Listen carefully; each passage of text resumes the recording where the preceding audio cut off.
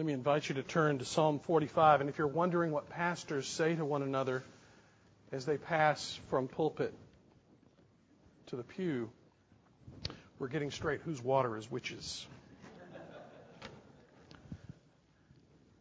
Psalm 45. Hear the word of God. To the choir master, according to lilies, the maskil of the sons of Korah, a love song. My heart overflows with a pleasing theme. I address my verses to the King. My tongue is like a pen of a ready scribe. You are the most handsome of the sons of men. Grace is poured upon your lips. Therefore God has blessed you forever. Gird your sword on your thigh, O mighty one, in your splendor and majesty. In your majesty ride out victoriously. For the cause of truth and meekness and righteousness, let your right hand teach you awesome deeds. Your arrows are sharp in the heart of the king's enemies. The peoples fall under you. Your throne, O God, is forever and ever. The scepter of your kingdom is a scepter of uprightness. You have loved righteousness and hated wickedness. Therefore, God, your God, has anointed you with the oil of gladness beyond your companions. Your robes are all fragrant with myrrh and aloes and cassia. From ivory palaces, stringed instruments make you glad. Daughters of kings are among your ladies of honor. At your right hand stands the queen in gold of Ophir. Hear, O daughter, and consider and incline your ear. Forget your people in your father's house, and the king will desire your beauty, since he is your Lord. Bow to him. The people of Tyre will seek your favor with gifts, the richest of the people. All glorious is the princess in her chamber, with robes interwoven with gold. In many-colored robes she is led to the king, with her virgin companions following behind her. With joy and gladness they are led along as they enter the palace of the king. In place of your fathers shall be your sons, and you will make them princes in all the earth. I will cause your name to be remembered in all generations. Therefore, nations will praise you forever and ever. Amen. Let us pray. Our Father and our God, we do ask that your blessing might be upon us as we hear this wedding song of love. And may our hearts warm to the good word of God. And may our lives be touched and changed even by your Holy Spirit through it. We pray in Christ's name. Amen. Well, just to reassure you, every veteran pastor knows that on a potluck evening, you must write at the top of every page of your sermon, meal, meal, meal. So do not despair. I love everybody, and I am happy with everything. Those were the words my father gave me upon the announcement of my engagement. He said, son, you just keep repeating those words. I love everybody, and I'm happy with everything, and it's all going to work out fine. You know, Shirley and I have known each other since 4th grade. We've made goo eyes at each other ever since just before our senior year in high school. Graduation was good. I was valedictorian. That made it really nice. But you know, wedding. Now, the wedding was even better. All right, we had to wait a few years. My parents forbid me to get married until I had my first sheepskin. as my father put it. So Shirley and I graduated on one day, and we were married the next week. What you have before you this evening in Psalm 45 is a wedding song, a special composition, doubtless upon the occasion of the wedding of the king. It's by the sons of Korah. They're doubtless writing this for David at some point in his life. But yet they're not writing it about David per se. They are under inspiration of the Holy Spirit. David's life is not personal and private. He is a public man. He is the king. And he is the prophet king. And he is the man after God's own heart. And he is the one who more clearly than any of the patriarchs that had come before points to, lights the way, and informs our minds and hearts and lives about the coming divine Messiah, His Son, our Lord and Savior, Jesus Christ. And so let's gather around and listen to the psalmist. Let's have visions of royal weddings in our minds as we hear what God is saying to His church, that King Jesus is coming. King Jesus is coming for His bride. Well, the first point the psalmist tells us is that the King is coming. King Jesus is coming. He indeed comes with the blessing of God. The psalm begins that way. We learn that this King comes with God's blessing upon Him. My heart overflows with a pleasing theme. I address my verses to the King. My tongue is like a pen of a ready scribe. You are the most handsome of the sons of men. Grace is poured upon your lips. Therefore, God has blessed you forever. Here the psalmist is describing the King as one who is blessed on the outside and on the inside. He's blessed on the outside in that He is the most handsome of all the sons of men. Now that's a fairly high compliment. It's that He is one that every head would turn to see. He is the one that every eye would brighten just a little to recognize. It's not just that His outward form is comely. There's something about Him that just glows through His eyes, through His smile. It is a delight to be around Him. What glory is seen, the blessing of God, even as you look on the outward appearance of this King, this man. But He's also blessed on the inside. God has poured grace upon His lips. Jesus tells us that what comes out of a man tells us much about what is in a man. And so this one speaks with great graciousness. And so He is a blessing to His people from the inside out. But make no mistake about it, He's not just some pretty face on GQ magazine. He is one who comes in power and strength to rule in the realm.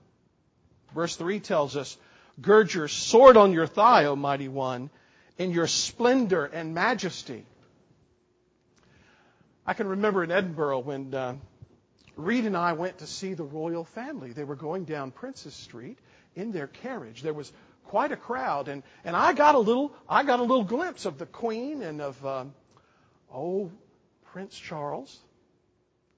There was great fanfare associated with their visit. The special royal flags were flying. All the press was abuzz. Everyone in the town wanted to catch a glimpse. I had Reed on my shoulders so that he could see and see well the royal family. When Prince Charles got out of the carriage, you see, he was dressed in full adornment, which included a ceremonial sword by his side, so that everyone would recognize that one day he would be the king. But here, the one who is wearing the king is not merely a victor in chess or in Risk. Here is one who has slain his thousands, his tens of thousands, one who is mighty and whose arm is strong in battle. It's not just ceremony and pomp which electrify our minds as we see David. No, He is the one who is the victorious King according to verse 4. And one who comes in the cause of truth and meekness and righteousness, and whose right arm is able to teach of how to do great and glorious deeds. He has arrows. He has arrows in his quiver, in his army, that are sharp and are able to pierce through armor and slay the wicked. And he comes not just as any king, but he comes representing, symbolizing, pointing to and foreshadowing the divine king of his own line to come. Verse 6 says, "Your throne, O God, is forever and ever.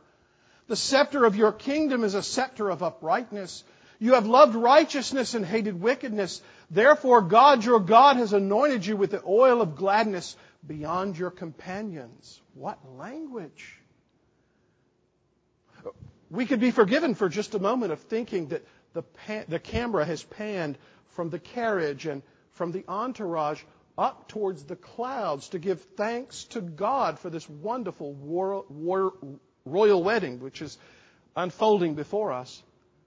Your throne, O God, is forever and ever. Maybe this is kind of an aside statement or exclamation, doxologically praising God, thanking Him for the glorious and wonderful King that is before them.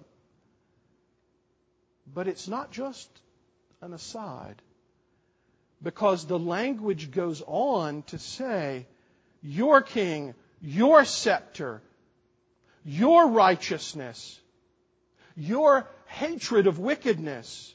Therefore, God, your God, has anointed you with the oil of gladness above all others. Here is a symbolism thrust before us of David on the one hand, yet David's greater son that we are to clearly see. This psalm is messianic. David is the occasion for its writing, and so much of the inspiration runs through this particular historical event, but the real substance of the psalm, the real purpose of the psalm, the real object of every statement which is made is Jesus Christ our Lord. He has an eternal throne. It's not just a couple of verses that are messianic. Verse 7 is tied to everything which follows. Christ here is seen as one who is anointed by His Holy Spirit for active obedience and for joyful righteousness in the life of His people. The King, the real King, is coming. And His bride in this passage is the church. You see, that's given to us up before the first verse in that little printed section that you need a magnifying glass to read. To the choir master, according to Lilies, a maskil of the sons of Korah, a love song. This is his wedding song, his love song. Possibly sparked by meditation by the psalmist's band upon the lilies of the field, which are shining something of the beauty and glory of God. The sons of Korah, we may hear that language and think of long, bearded men playing guitars and banjos in a country band. But they would have been very sharp indeed in the day. They are playing and singing from their heart with a knowledge that the Davidic covenant is going to come to full fruition, even from the one who is the true object of their writing and their singing. This is his wedding party. His wedding party. Verses 8 and 9 speak to us of that. Your robes are all fragrant with myrrh and aloes and cassia. From ivory palaces, stringed instruments make you glad. Daughters of kings among your ladies of honor. At your right hand stands the queen in gold of Ophir. All the set is ready. Lights, camera, action. Let's see the grand splendor of what is being foreshadowed unfold. We think of the wedding of Prince Charles and Di, or of William and Catherine. Oh, the splendor, regal, the sounds of trumpets, the gathering of the crowd, everyone wanting to see and watch every move, every line. And so too with the wonderful bride. The wonderful bride for which he has waited. Verse 11 says, "And the king will desire your beauty, since he is your Lord. Bow down to him." Oh, our Lord Jesus Christ, has he not labored to cleanse and purify? Has he not done great work and triumph in order to attire his people, his bride, the church, in the most glorious array? Has he not looked and longed for the day? Is this not part of the joy which is set before him? That he might even go to the cross and be nailed there for the forgiveness of our sins. Oh, it is a wonderful and glorious day. And any such great event of public renown deserves a little bit of preparation, does it not? Get ready for the wedding, the psalmist is telling us. And some advice is given to the bride. "Hear, O daughter, consider and incline your ear." Here the psalmist is giving us a little bit of marriage counseling before we meet our husband and head, Jesus Christ. "Forget your people. Forget your father's house. And the king will desire your beauty. Since he is your Lord, bow down to him. The people of Tyre will seek your favor with gifts, the richest of the people."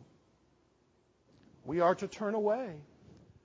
We are to turn away and forget our own people and even our own father's house. Here our Lord is teaching us by inspiration through his prophets of old that we must turn away from the world and the flesh and the devil. Indeed. For we must be arrayed in glorious splendor and be presented before him spotless as one washed and cleaned and shining as his bride. But there's more than that. We must turn away not only from bad things, but even from some fairly good things. We must turn away from things that are our delight and our obsession. We must sacrifice even things that charm us and are not necessarily all bad in themselves. We must not be late to the wedding. We must not be obsessed with the goodness in others, only the goodness in our husband as his bride. Oh, there's so much we must forget and so much we must remember. We must remember to bow down. We must remember to acknowledge that he is our life. He is our future and present and hope. We must serve him. We must obey him. We must find our life not in ourselves but in him and in him alone. And we must rejoice. Oh, there will be great gifts to charm our hearts. But we must rejoice in him. Is he not the one who is a fount of every blessing to us? All that have gathered, even the people and kings of Tyre, all the gifts that are brought from every tongue and tribe and people and nation, are they not to his honor and to his glory, even as we open them and enjoy them? Do you know the fruit of the Spirit? Has God in his providence given you blessings even now, hors d'oeuvres and foretastes of that great and glorious day yet to come? Do you not know his life? Do you not know your life in him abundantly even now, as you find your joy and satisfaction in him? And the bride's dress is beautiful. There is an adorning which knocks us for six. All glorious is the princess in her chamber, with robes interwoven with gold. In many-colored robes she is led to the king. Brilliant, shining beauty, interwoven with sparkling treasures that adorn the bride prepared for the King of glory forevermore. All those hard things you face,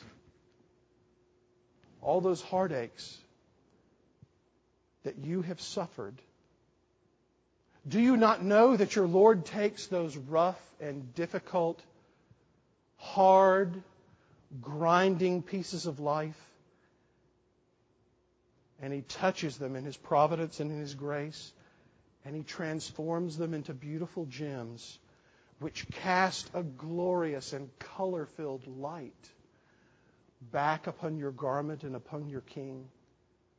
All the tears that you have shed, do you not see that they become crystallized into testimonies of the goodness of God's grace and of His glorious love for His people? Interwoven in the garment the church shall wear on that great day are the testimonies and the reminders of lives lived in sacrificial love to Him.